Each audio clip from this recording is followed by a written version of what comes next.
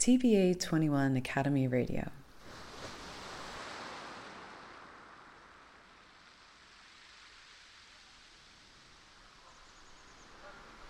We, humans, want a sea tenderly caressing the shores, a sea whose bright, deep blue soothes sorrows and anger, a sea safe to swim in, a sea where cadavers and waste disappear, a sea of pristine predators who leave us alone, a sea whose delicacies joyfully die in our arms, a sea free of stings, a sea whose waves carry us wherever we'd like to go, a sea that lets us breathe over and under water, a sea that warms us and absorbs our heat, a sea of creatures to talk to, a sea of singing and dancing and falling in love, not falling, a sea of silence, a sea that teaches immortality and peace, a sea that forgives and forgets, a sea that is all gentle touch. But what are the wants of the sea? What are the wants of the sea?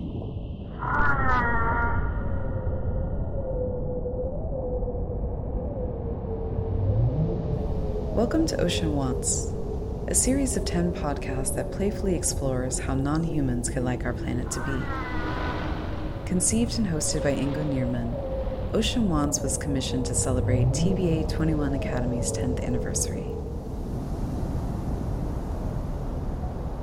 Episode 9, Deep Frontier, featuring Diva Amon.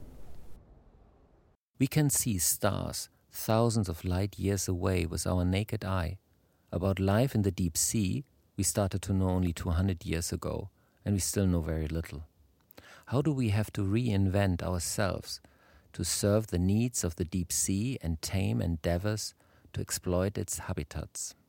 I'm Ingo Nierman, a speculative writer, most recently of the book Mare Amoris, and today I'm talking to Diva Amon, a marine biologist focused on the deep ocean. She is also a founder and director of Species, an NGO dedicated to marine science, education and advocacy in Trinidad and Tobago. She speaks from her family home in Trinidad. So my name is Diva Amon, and I'm a marine biologist that focuses on the poorly known habitats and life in the deep ocean. You're from Trinidad? Yeah. So I assume that you grew up in the very presence of the ocean. Exactly. So yes, I'm from Trinidad and Tobago, and that means that, most of my weekends were spent on or by the sea. I did a lot of sailing, a lot of rock pooling, a lot of snorkeling, any opportunity really to be by the ocean. I just used to absolutely love it. What did you love about the ocean? When I was younger, when I was a child, it was definitely the life in the ocean. I just love seeing all of these different creatures. Like a lot of my earliest memories are of sea creatures. So I remember seeing these purple and orange starfish on the rocks by this place that we used to go to when I was little. But I think now there's this different element of the ocean that you could go back to the same spot the next day and you might see something completely different. You really never do know what you're going to see. It's so enigmatic. That opportunity to immerse yourself in the ocean is really almost like healing in my mind. If I don't go into the ocean for months and months and months on end, I actually crave it. I start to feel really sad and upset. For me, it's almost like a second home now. I love that it changes, that it can be comforting one minute and healing, and then the next minute it can be totally destructive or dangerous. On Trinidad, is it common to swim? I think not as many as you'd think, given we're an island surrounded by the ocean, or many islands, I should say, surrounded by the ocean, and given how much we depend on the ocean. There actually are not that many people who can swim.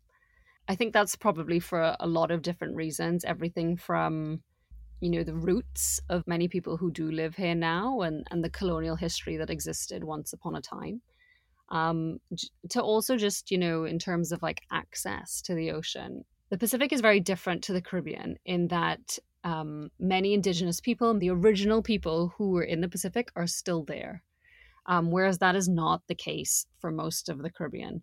Most of the indigenous people were, of course, killed during colonization by Europeans. And then, of course, you had Africans brought over as part of the slave trade, then Indians brought over during indentureship.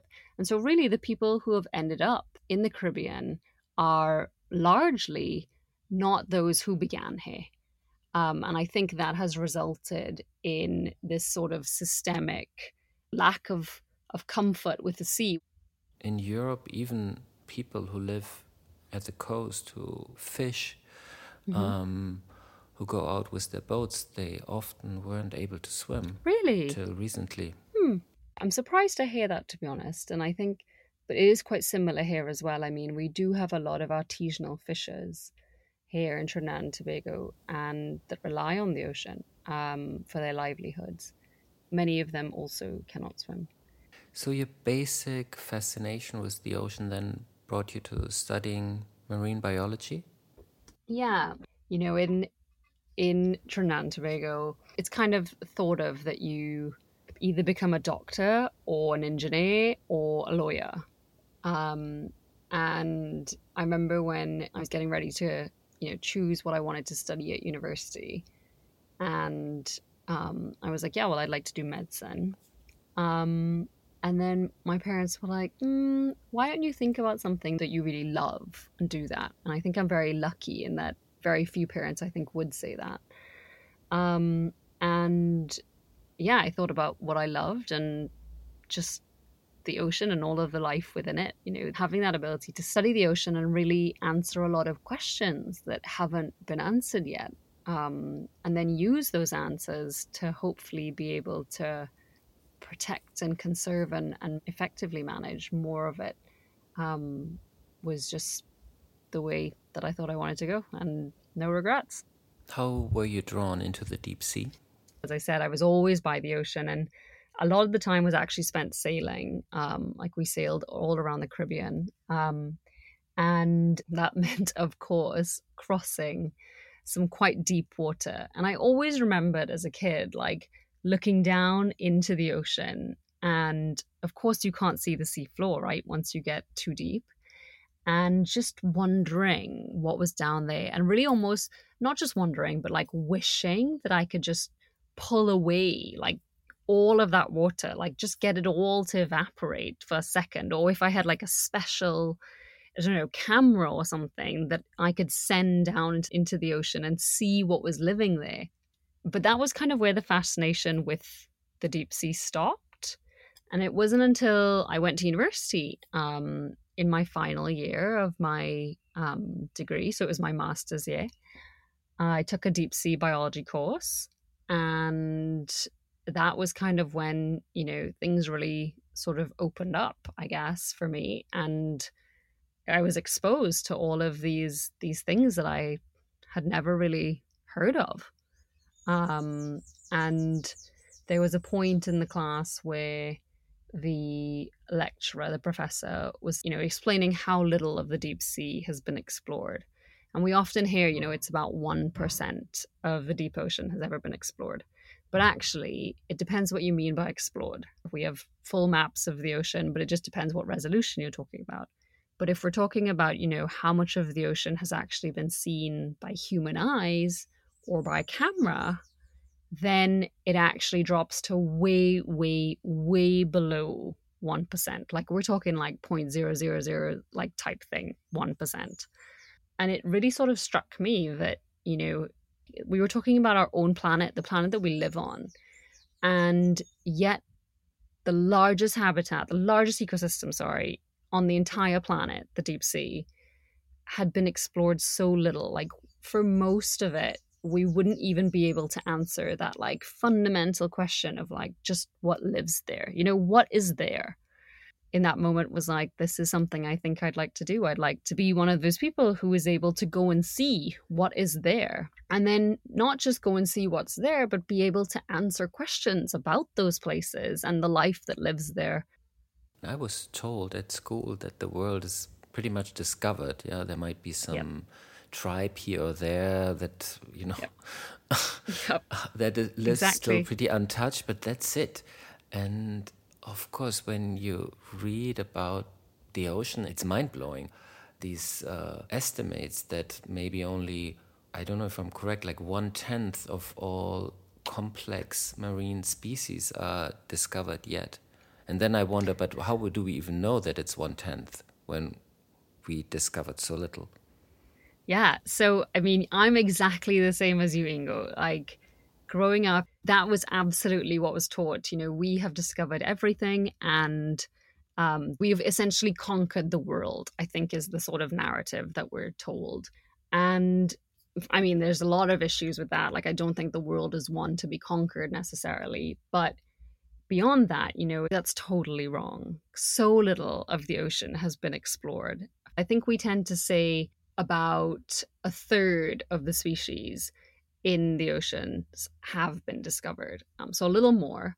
But that still means that like 70% of all the complex life in the ocean still hasn't been discovered, right? And I mean, when I tell friends, family, that on every single research cruise that we go on where we're exploring and studying the deep sea, we find new species, like every single one. And on some of them, like 90% or more of the species that we're seeing are new. But how do we even know that 1/3 is discovered? How can you estimate that? Colleagues have done various modeling studies where you can look at like the rate at which species have been discovered. And then from that, you can kind of project basically what the estimate is. So it's thought that there are around 1 million complex species in the ocean, roughly between about 800,000 and 1 million. I don't remember where I got this, but I read an estimate of 2.2 million complex marine species. Yeah, so there were 2 papers that came out. That first one was the 2.2 million one. And then a second one came out after that actually sort of revised those estimates down and made them a bit more conservative. And then it was 1 million. Are you specialized in something, or when you're a deep sea marine biologist, you're still very much a generalist? So I definitely think I am a generalist, but I tend to work on the large animal, and large is very relative here.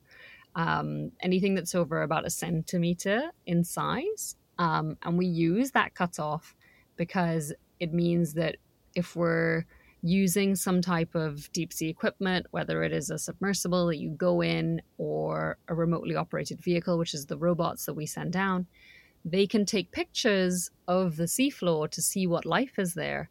And 1 centimeter tends to be the size that we can see, recognize the animal in and above. I mean, we've seen this already, right? Deep sea exploration has been happening for like 100 years, like in earnest, more. And we've gone from dragging, trawl nets along the seafloor to just see what we could drag up, to now using extremely precise and high-tech equipment. So I can only imagine what's going to be, to come in the next 20, 30, 50 years. But going below 1 centimeter, you get into different size classes of fauna. So there's the megafauna, which is 1 centimeter and above. And then below that, smaller than that, you've got the macrofauna, and then the myofauna, which are like nematodes. And then below that are like foraminifera, which are these really weird category of animals.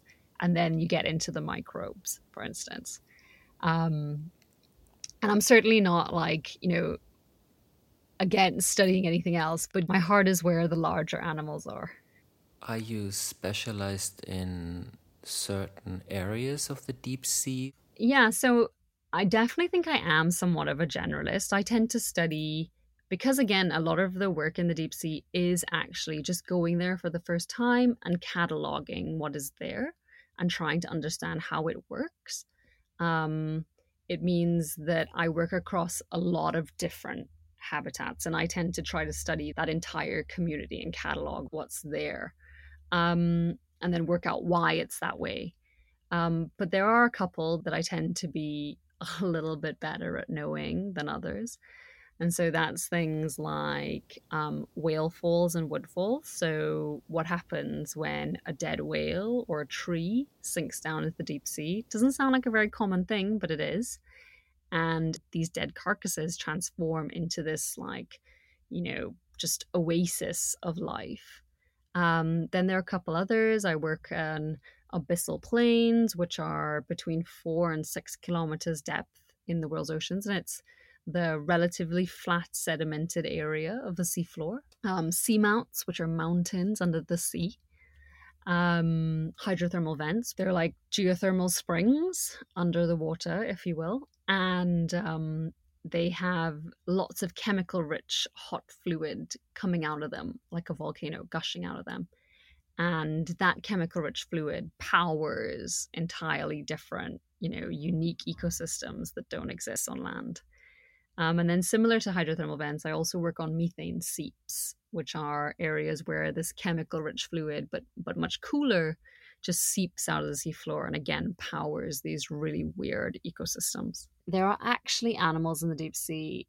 They have bacteria within them or on their bodies that are able to take these chemicals, and then either the animal will be able to eat the bacteria off of its body, like the yeti crab, for instance, or actually in some tube worms, they're just within the animal and they just are able to create food that then the animal, of course, doesn't actually even have to eat because it's just within its body anyway. So at methane seeps and at hydrothermal vents, they're often called these islands of life in the deep sea, oases of life, just because there's so much of that methane and hydrogen sulfide that actually there's lots and lots of life, lots and lots of animals, lots of big animals, because they don't have this shortage of food that exists elsewhere in the deep sea where they rely on this marine snow. And what that is all of the plankton that are in the surface layers and all of the little fish and all of the little animals, when they die, they sink down into the deep sea, and it does actually look like snow, this white these white falling particles.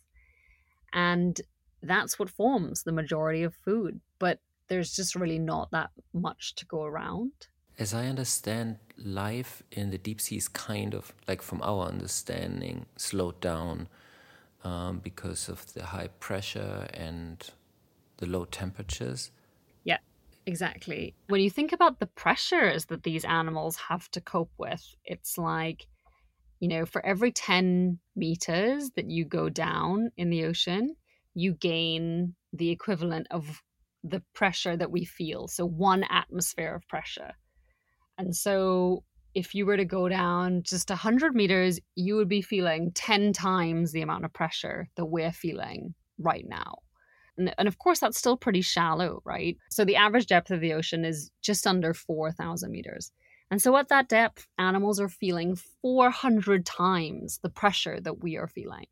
And then when you get down to the deepest point on the planet where there still is life, that's 1,100 times the pressure that we are feeling.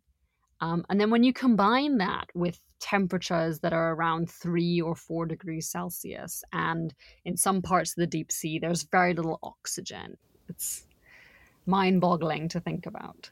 How does it work? I'm not an expert in this, but I think there are a couple different ways that animals have evolved to be able to cope. For instance, let's start with fish, animals that have backbones. So we know that fish can get down to about 8,000, but we know that there's a lot of chemicals that help them to do that. But then another adaptation that fish have is that many fish that we're accustomed to, they have something called a swim bladder, and that helps them with their buoyancy. And it's usually full of air. And fish in the deep sea have lots of different variations of it. But most of the life in deep sea is actually not a vertebrate, so no backbone. They're invertebrates.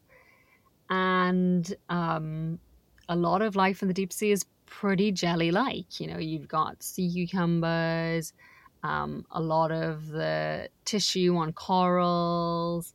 A lot of life is, when you bring it up, we realize is largely composed of water. And so, of course, being as close in consistency to the environment that you're living in makes it a bit easier, right? So it's essentially like trying to be water in water.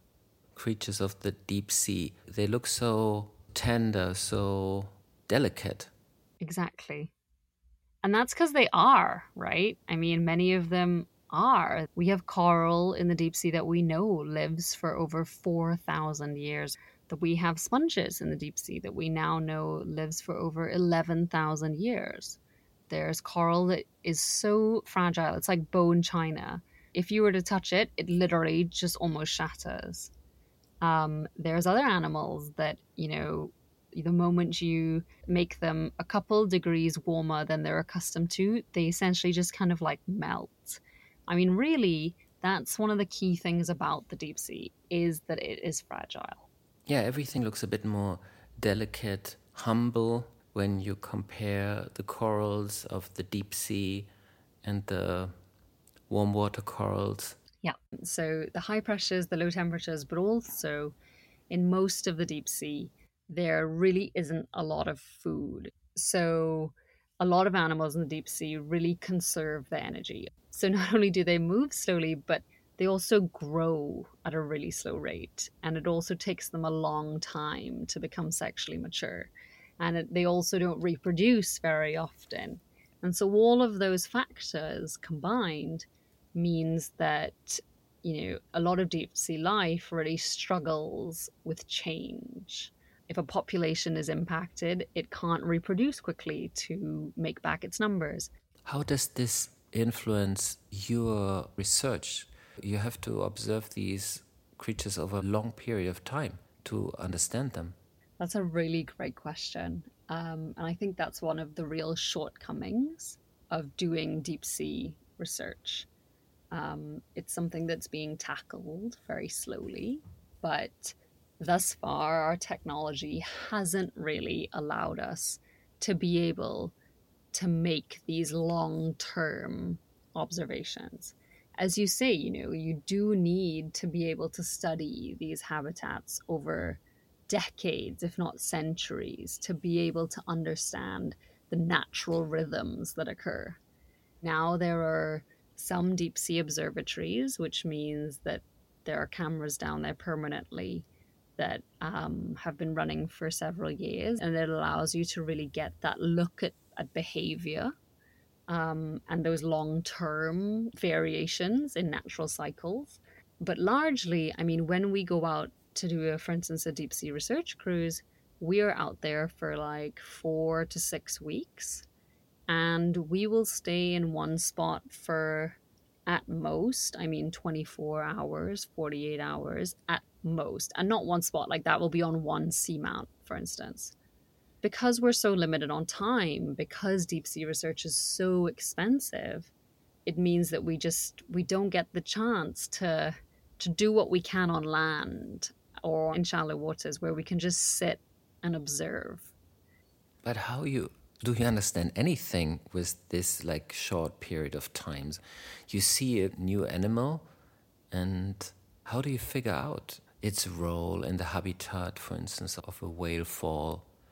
I mean, of course, you know, our knowledge is growing. We are able to sometimes like sample these animals, and then we can take them back to the lab and look at how they look and also their DNA, and we can work out like what they're related to, for instance. We can also analyze their tissues to work out what their food source might be. For a very, very, very, very, very small percentage of deep sea animals, we can analyze them to see how old they are. But that's been done for hardly any animals.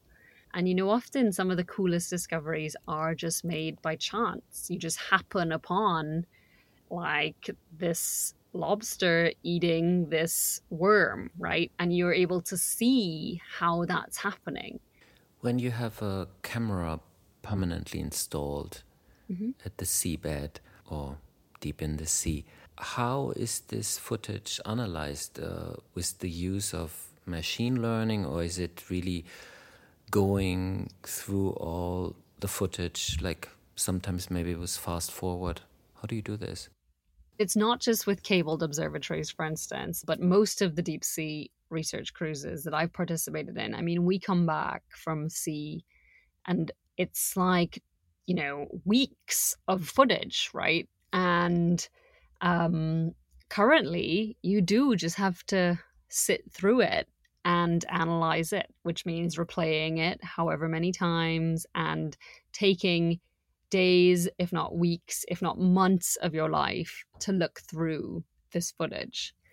Um, and I mean, if you have a team in your lab, etc., of course you can do things more quickly. Or if you're looking for something specific, you can fast forward. But now we are seeing this change. It hasn't actually been really utilized yet, but a lot of labs around the world are working on, as you say, AI, to be able to essentially do it automatically, right? Like if you could at least get the computer to say, we think this is an animal and this is an animal and this is an animal, and just pull out those bits, then you can at least go through and be like, yes, that's this species of coral and that's this sponge, rather than having to, waft through all of these like weeks and weeks of video.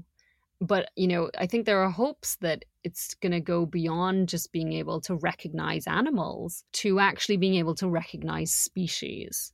But I mean, selfishly though, I think one of the things I love about what I do is being able to sit and look at hours of footage. It's almost like you can just escape into this completely different world. When you go down there, do you feel sometimes as an intruder? Oh, definitely. Absolutely. Because ultimately you are, right? Especially because we're going down there with noisy vehicles. We're going down there with blindingly bright vehicles. And we are bringing elements that many of these deep sea animals will never, ever have had to deal with. And yes, it's on a very small scale. So the impacts will not be great, but it certainly is something to consider. Is there any chance for those creatures of the deep sea to see you as a person? I think that in theory, some deep sea animals would be able to see humans in submersibles. But the problem with that is that our lights are so bright. I mean, think about if you'd spent your entire life in near complete darkness, and then suddenly you were faced with brilliant lights and you couldn't close your eyes, right? So it's likely that these lights are probably quite damaging. It's like if you look in the sun, right? So in a way it's good that we have explored only this like 0.0001% of the seafloor. Certainly, yes. But I mean, it is on a very small scale that it's happened. But if it were to happen on a bigger scale, which is potentially what will happen with mining and other things, yes, that will be bad. History has shown that we are not a responsible species. And this is now the time where we need to be making decisions about this last unexplored frontier, right? The largest ecosystem on the planet, our planet's buffer system. As the deep sea is pretty far away from human settlements, from human activity, how big is the human impact on the deep sea? So I think that's one of the big misconceptions about the deep sea, is that it is far away and therefore not impacted, that it's a relatively pristine place. And, it varies. Ultimately, no part of the planet has been spared our touch, humans' touch. And the deep sea is no different.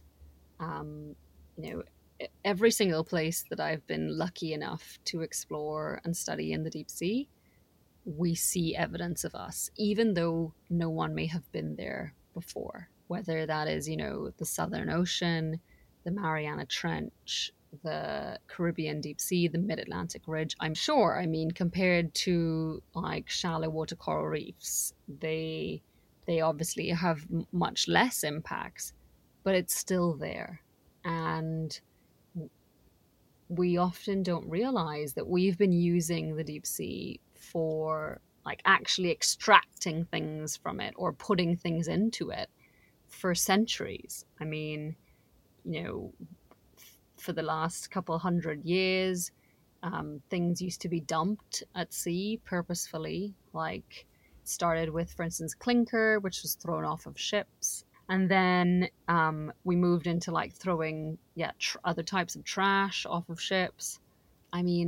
It's known now that there have been tons and tons and tons of pharmaceutical waste dumped into the Puerto Rico Trench. There has been tons and tons and tons of chemical weapons dumped off of Hawaii.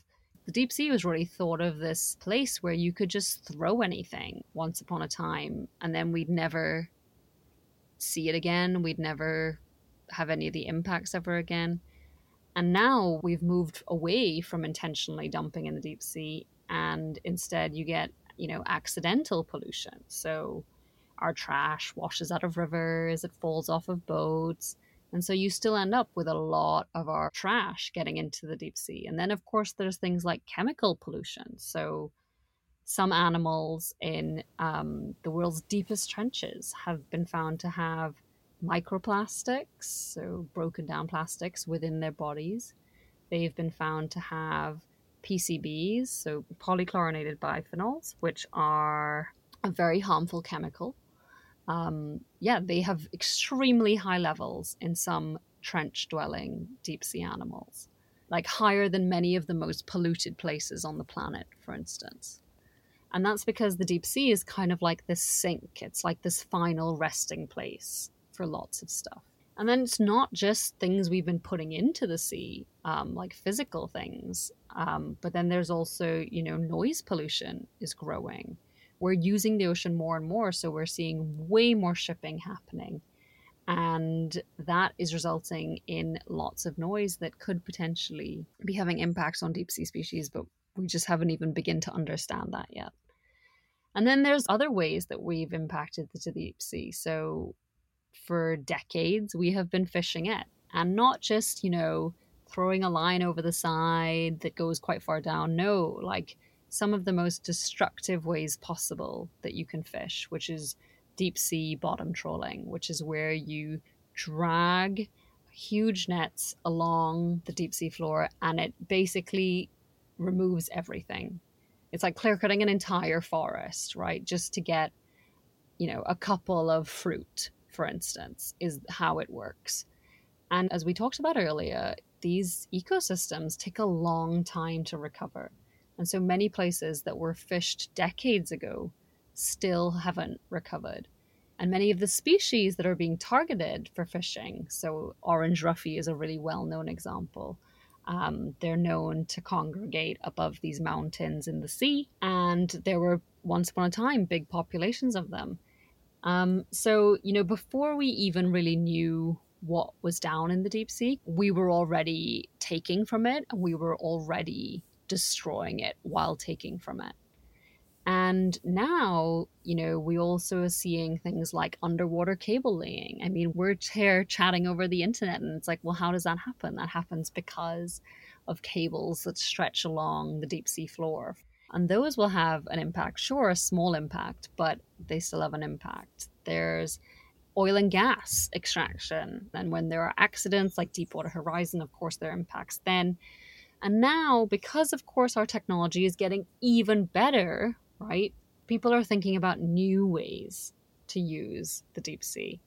And one of the big potential threats that's emerging is this idea of getting our minerals, our metals from the deep sea in the future, which means mining in the deep sea. And we know that mining on land is a very destructive process that has not had many checks and balances around it. It really hasn't proved to be a very responsible industry. And now there are plans to begin that in the deep sea as well. I mean, it will be absolutely devastating if that does happen. Before we get to deep sea mining, how about climate change? Oh, I forgot climate change. Oh my God, yes. Sorry. And on top of all of these impacts, there is no part of the planet that has not experienced the impacts of climate change. It causes deoxygenation, so less oxygen in the water, and it causes acidification, so the water becoming more acidic. And this is already happening in the deep sea, just like it is already happening in the shallow waters, just like we're seeing it already happening, for years on land. But what is really worrying about the deep sea is that many animals in the deep sea are called stenotherms, and that means that they can only live within a very small temperature range. But isn't the warming of the deep sea much slower than of the atmosphere? Yeah, definitely. Comparatively, compared to shallow waters, compared to on land, it is buffered from these changes. But, that buffering capacity of the ocean and of the deep sea that essentially is what allows all of us to live on the planet with these temperatures we're accustomed to calling normal, that buffering capacity will only go so far, right? Like everything has a limit. And so the ocean's ability to absorb the heat, to sequester carbon, that is limited. And yes, it may take a little longer for the impacts to be seen, but they are already being seen in the deep sea. Like we expect, just like in shallow waters, to see things like, mass migrations of animals. We expect to see population collapses. Another aspect of climate change is acidification. Yeah. You could argue that in the deep sea, bones are not so much of an issue, so it's less of a problem.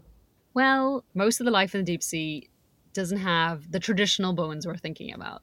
But actually, most corals and a lot of like snails and other gastropods, mollusks, they all still incorporate calcium carbonate into their skeletons. And so while it's not traditionally bones, there are still skeletons in corals, there are still shells on snails and bivalves. And those will definitely be impacted by acidification in the future. And so, of course, then it makes the animals stressed and means that they're using more energy to maintain their skeletons or their shells instead of reproducing.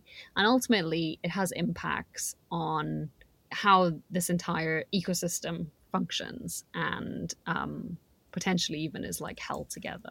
Okay, so let's talk about deep sea mining. We're just going from one happy topic to another. There is oil and gas extraction. Mm-hmm. Then there's also the extraction of methane hydrates, but not really in the deep sea, not yet, no? No, I don't think it's into the deep sea much at all, but it is certainly something that many oil and gas companies are thinking about and making more moves to do in the future, for sure. How dangerous is that? The main issue with methane hydrate is that we know that methane is the worst greenhouse gas. And so there is this worry that by utilizing methane hydrate, which only forms under very specific conditions, there has to be really cool temperatures and really high pressures for the methane to become these crystals. And by potentially exploiting that in the future, you're, essentially releasing a bunch of methane into the atmosphere. And we all know that's really the opposite of what is needed right now. But then there's another issue with methane hydrate, and this is that similar to some oil and gas, a lot of it is found below the seafloor. And there's thoughts that when it's being extracted, it could actually lead to collapse, the seafloor collapsing in some places as they're removing, a lot of the structure, if you will. And finally, there is deep sea mining, which is not really, you would think of drilling into the seabed, but it's more a surface matter. Well, so there's 3 different types of deep sea mining. So there's, for these resources, called polymetallic nodules, which are like cherry to potato sized lumps of metal that sit on the seafloor in sediment. But then there's also polymetallic sulfides, which are found at hydrothermal vents that we were talking about earlier. And then there's also cobalt-rich crusts, which are found on seamounts, so those mountains under the sea.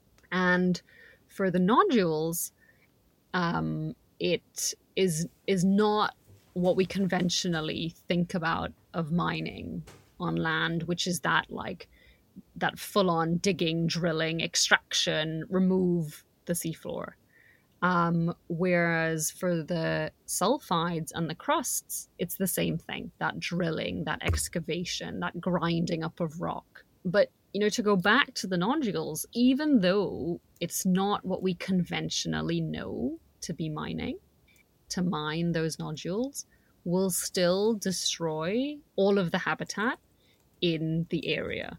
So even though it's not rock, it's actually sediment, which is easier to disturb. That is where a lot of the life lives. And actually a lot of the life lives on the nodules, on the sulfides, on the crusts. And so by going through that mining process, you will have all of the life in the path of the mining vehicles or mining equipment being destroyed, and many, many other impacts beyond that. These nodules, how were they created?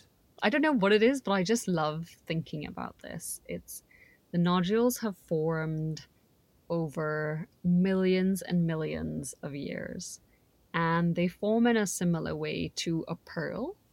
So there'll be a grain of sand or a shark's tooth or something, and the metals slowly settle onto that grain of sand or that shark tooth or whatever it is at the core.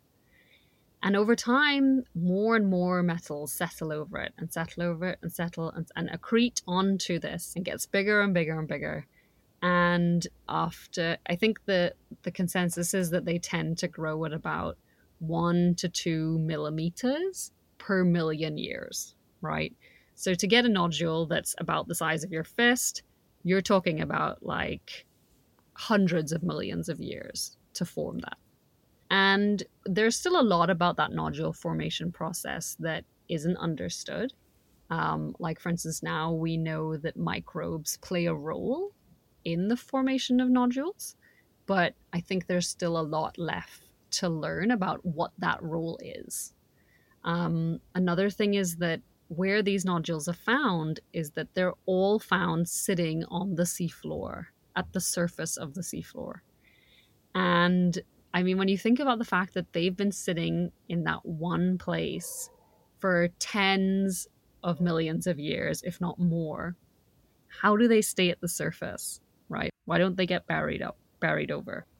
What are the theories about the role of the microbes in their creation? Oh, that is, I honestly would not be able to tell you. I mean, it's thought that they play a role in, yeah, I'm not going to say because I'm just going to get it wrong and someone is going to listen to this and be like, Diva doesn't know what she's talking about. They live on the nodules? Yeah. And so they don't just live on the nodules, but they actually live within the nodules as well. And then there are microbes living on the seafloor right next, that the nodules are sitting on. And then there are microbes, of course, in the water just above the nodule. Each of those different places has totally different microbes. The mining of nodules hasn't started yet, but it's very close, as I understand. So could you explain this a bit? Yeah. So the ocean tends to be split into 2 main ways of management. So countries that have a coast, they will own a certain amount of ocean, and like around 200 nautical miles out from their coast normally. But then everything beyond that, it's the international waters or the high seas or the area beyond national jurisdiction, or it's called the global commons as well. And because it belongs to no country, it also means it belongs to all countries. And that means it belongs to you, it belongs to me, it belongs to every person who is on the planet and every person who is yet to come onto the planet. And so in that area, the global commons, there's been an organization set up which is meant to manage all of the minerals in that area. And it's called the International Seabed Authority. And they, so far, have leased 31 licenses for exploration as a precursor to mining in the future. So, as you said, no exploitation has happened yet, so no mining has happened yet. But these 31 entities are allowed to go and explore these areas of the seafloor that they have been granted. And these are not small areas of the seafloor as well. Like some of them are around the size of Sri Lanka. And this organization, the International Seabed Authority, not only can they give out these contracts, but they also set all the rules around mining, all the regulations, all the laws and so on that really govern this entire process. And the International Seabed Authority is also interested in research before this happens? So these exploration licenses they've granted, they request that the contractors need to do research to understand what is there. But there's a lot of concern amongst scientists, amongst environmentalists, amongst NGOs, amongst, local communities that there's like varying qualities of research being done. The other problem is that a lot of this research is not accessible to scientists. It's not accessible to the average person. And that's not okay, given that this is the global commons and this does belong to all of us. But then there's other bigger questions around, like we should all be compensated for the global commons, which we all own. We should all benefit from that mining, right? And that is something that hasn't been worked out yet. How do you share the proceeds from the mining activity in a way that is equal, and not just equal amongst all the countries on Earth, all the people on Earth, but also equal so that all future generations are able to benefit as well. I mean, I don't think it is solvable, to be honest, to be fair on future generations. You have been involved in this research? So I was part of a team that did do some of the baseline research for one of these companies from 2013 to 2016. And it was a company called UK Seabed Resources Limited, which is the UK's company that has a license out in one of these areas that has these nodules. And I did it through the University of Hawaii. And, that research, we were the first scientists to ever go out to study that area of the seafloor. We found that for the large animals, which is what I work on, more than half of the animals were new to science. We found that more than half of the animals rely on the nodules, like corals, like sponges, and anemones. They actually attach to the nodules themselves as an anchor. And, other scientists who were working as part of that team, have discovered that between 70 and 90% of other species are all new to science. I mean, this is an entire ecosystem that we just have so little understanding of. And during that time, as part of that research, that was when it really became very clear to me that, deep sea mining is not something that we can proceed with responsibly in the near future. There's a lot that still needs to be reconciled before we should even be thinking about mining. But also, of course, there's this other concern that these are ecosystems that are so slow that it's almost certain that, it is certain that, for instance, the nodule areas, in the places where mining does occur, it will take millions of years for it to recover. Do you think it could still be stopped? I think there is a lot of money to be made. And so, unfortunately, it's easier for people to understand like monetary value than to understand other types of value, whether that is like cultural value or functional value or just the intrinsic value of biodiversity. But also, I think, not a lot of people know about the issue, right? Like most people just don't think about the deep sea. Why would they? Right? And that means that this is proceeding largely without most of the world's population knowing. And that's, again, not okay, given that this is the global commons and it belongs to all of us. And, one of the most concerning things that's happened recently is that Nauru, which is a tiny country in the Pacific, a small island developing state, has submitted their request to begin mining. And 2 years from that submission date, they are allowed to begin mining, regardless of whether the regulations are in place to govern this activity, regardless of what we know and understand about these ecosystems, regardless of whether we deem it to be too environmentally irresponsible. I mean, all of these things, none of it basically will matter unless you can get consensus at the ISA that this should not go forward. And so, in a nutshell, within 2 years, this country, Nauru, through the Canadian mining company that they are affiliated with, they could be mining in the ocean without any of the checks and balances that are needed in place. This company is called Metals Company. Exactly, yes. And what is interesting about it, or about its CEO, is that they claim that it's not just about money, that it's actually about the environment. Yes, absolutely. So they're saying, of course, we're paying a price. We will interfere in the deep sea ecosystem, but on the other hand, we need these metals for green technology, Exactly. for batteries. Yep. What do you think about that? I mean, I certainly think that we do need to transition to a more sustainable world, one in which we no longer use fossil fuels, and one in which we consume less, each of us. But I think the claims by the metals company are disingenuous.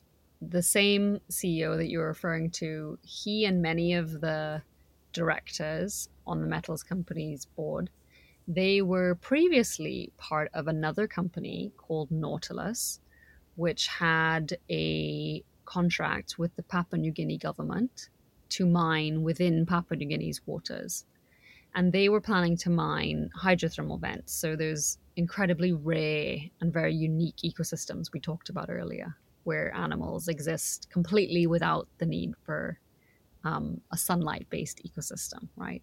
Fast forward like several years, and Jared Barron, he got lots of investment into the company. He made a lot of money. I've heard on the grapevine that it was about $20 to $30 million. And he dumped his stocks and cashed out, as did many of the directors. They made their money and they left without doing any mining. And then as plans proceeded in this company, it turns out that the company actually then went bankrupt. And when it went bankrupt, it left the Papua New Guinea government in huge debt. So more than 200 million Australian dollars the Papua New Guinea government lost. And so now they've set up this other company, the metals company, which was initially called Deep Green.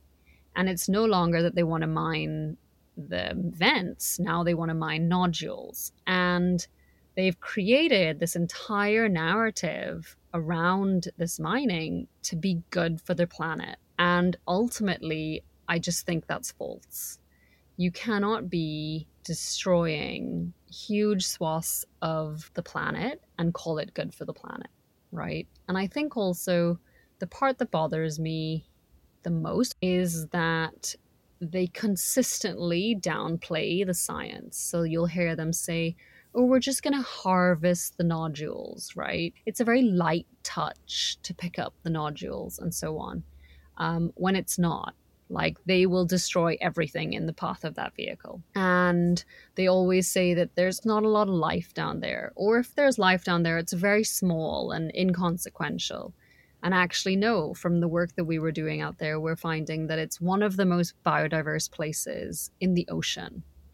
And then I think there's also a lot of concerns around their relationships with the developing countries that they have partnered with. So Nauru and Tonga and Kiribati, about how equal those relationships are and whether it is just sort of a neo-colonial type arrangement.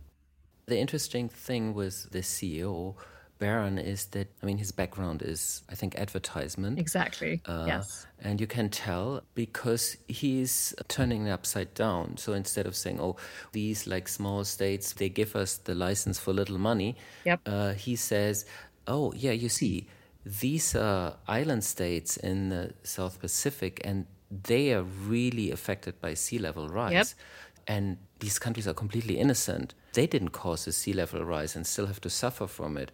While now, thanks to us taking the nodules, helping and making green technology, battery technology cheaper and more available, we will actually help stopping sea level rise and help these countries. Yep. The climate crisis is becoming so concerning, and the need for action, that I think humankind is going to begin to see more of this type of behavior. It's essentially greenwashing. And we're going to see more and more companies that are essentially seeking to profit from this. And as you say, he's in PR, he's in advertising. He is very good at marketing this company in a way that I think appeals to people. And they are soon going public via something called a SPAC.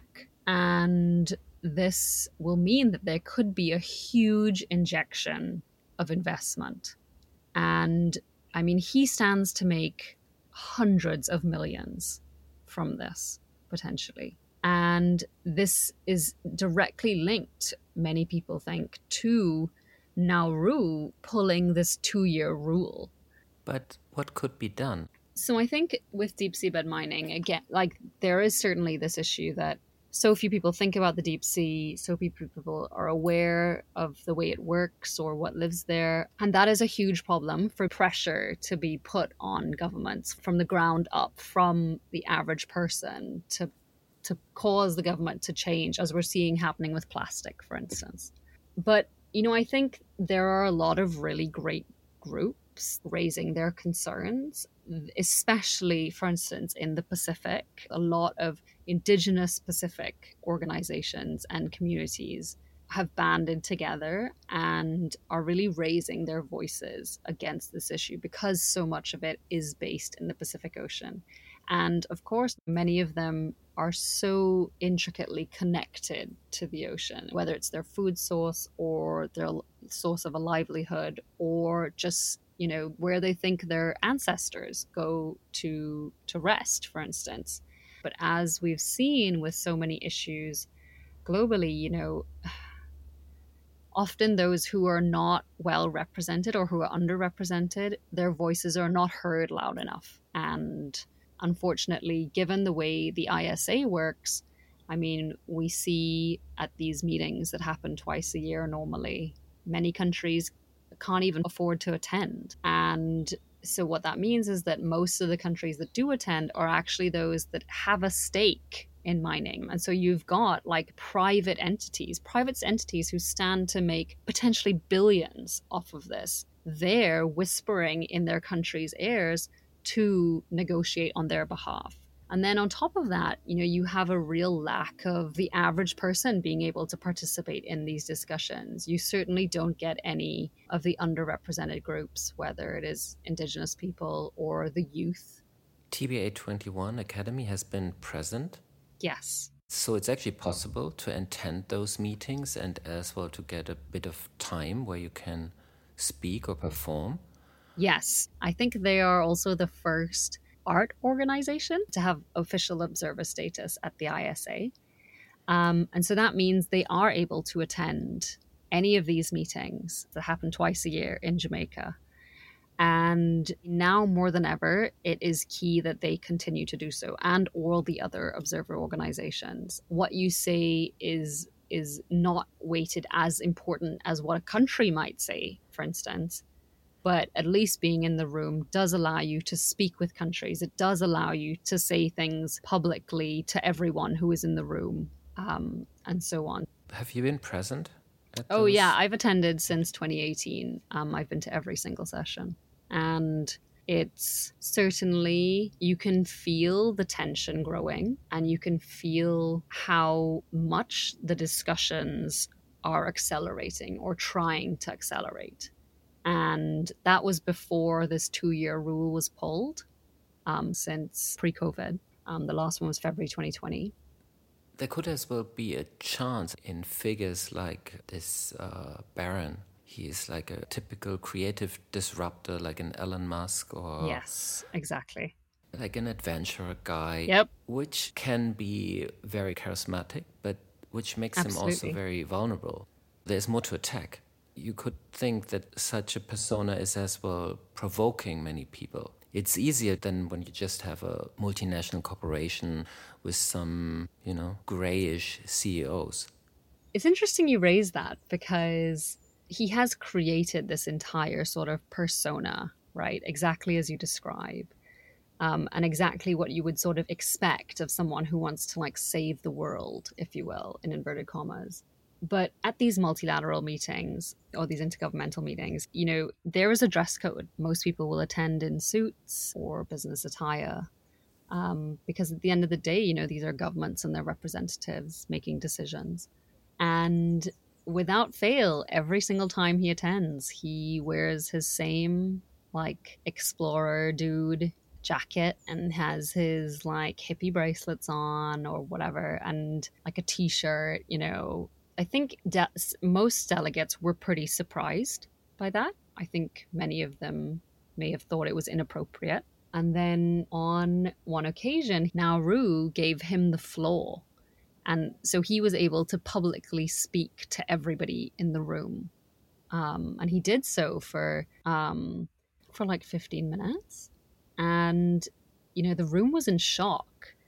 And so it's, I think that word that you used to describe him, a disruptor, is very appropriate, because that is what I think he's trying to do effectively, but really to benefit from that. And so while, yes, I do think there's something there to sort of chip away at, I think it also has the opposite effect. I mean, you read a lot of the press that he's featured in, and he'll be described as like good looking, or they'll comment on the way he's dressed. And I think he's been very smart in that he's created this sort of like celebrity persona for himself, like Elon Musk, like all these people. And I think a lot of people just buy it.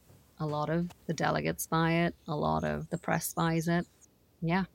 So what can you do about it? You said raise awareness for the deep sea. How would that really work? Yeah. I mean, how do you increase their affection for alien creatures that they only know from some images I mean, yeah, this is a question that I think about literally every day. And, I think there's a lot of awareness raising on many different levels that needs to happen, and it needs to happen fast. I think one of the things that does give me hope, though, is that I feel like we're coming to this place globally where we're recognizing the need to change the way we do things. We're seeing it happening with the climate crisis and oil and gas companies, right? Like major court cases lost and so on. And I think and I hope that there is greater emphasis being placed on the planet. And there are a lot of really great examples that show that humanity can turn it around. For instance, whaling, right? I mean, just 50 years ago, whaling was legal. There were tens of thousands of whales being killed every year. And, fast forward now, there's a moratorium on whaling. And I think, fast forward 50 years from now, and I would like to think that we'll be in a better place by then again, where our knowledge of the deep sea is completely transformed. But think of whaling. Mm-hmm. Whales are the largest animals. They are mammals. Yep. They come up out of the surface. You can spot them from the beach. Hunting whales has been described, in Moby Dick. So I think one has to be really creative in how to raise this kind of compassion for the creatures of the deep sea. Definitely. Or even for the minerals of the deep sea, or for the microbes of the deep sea. Yeah, exactly. How do you do that? There are two things that need to be done. We need to relate this back to us, because ultimately we are a selfish species. And we need to show that mining, if it does happen, will impact us in XYZ ways. But I also think, people can become endeared to animals, as you just described with whales. And sure, we don't have iconic literature like Moby Dick, but we do have various documentaries about the deep sea. And slowly the deep sea is gathering momentum in our literature, on our TVs, in our art. But also, I think we need to recognize the cultural value that already exists in the deep sea, like for Pacific cultures and their connections to the deep sea. There's a lot that we just don't value it as highly as it should be valued. But I think, a lot of this sits in that larger discussion around capitalism and how success and production is measured, basically. Those metrics need to change.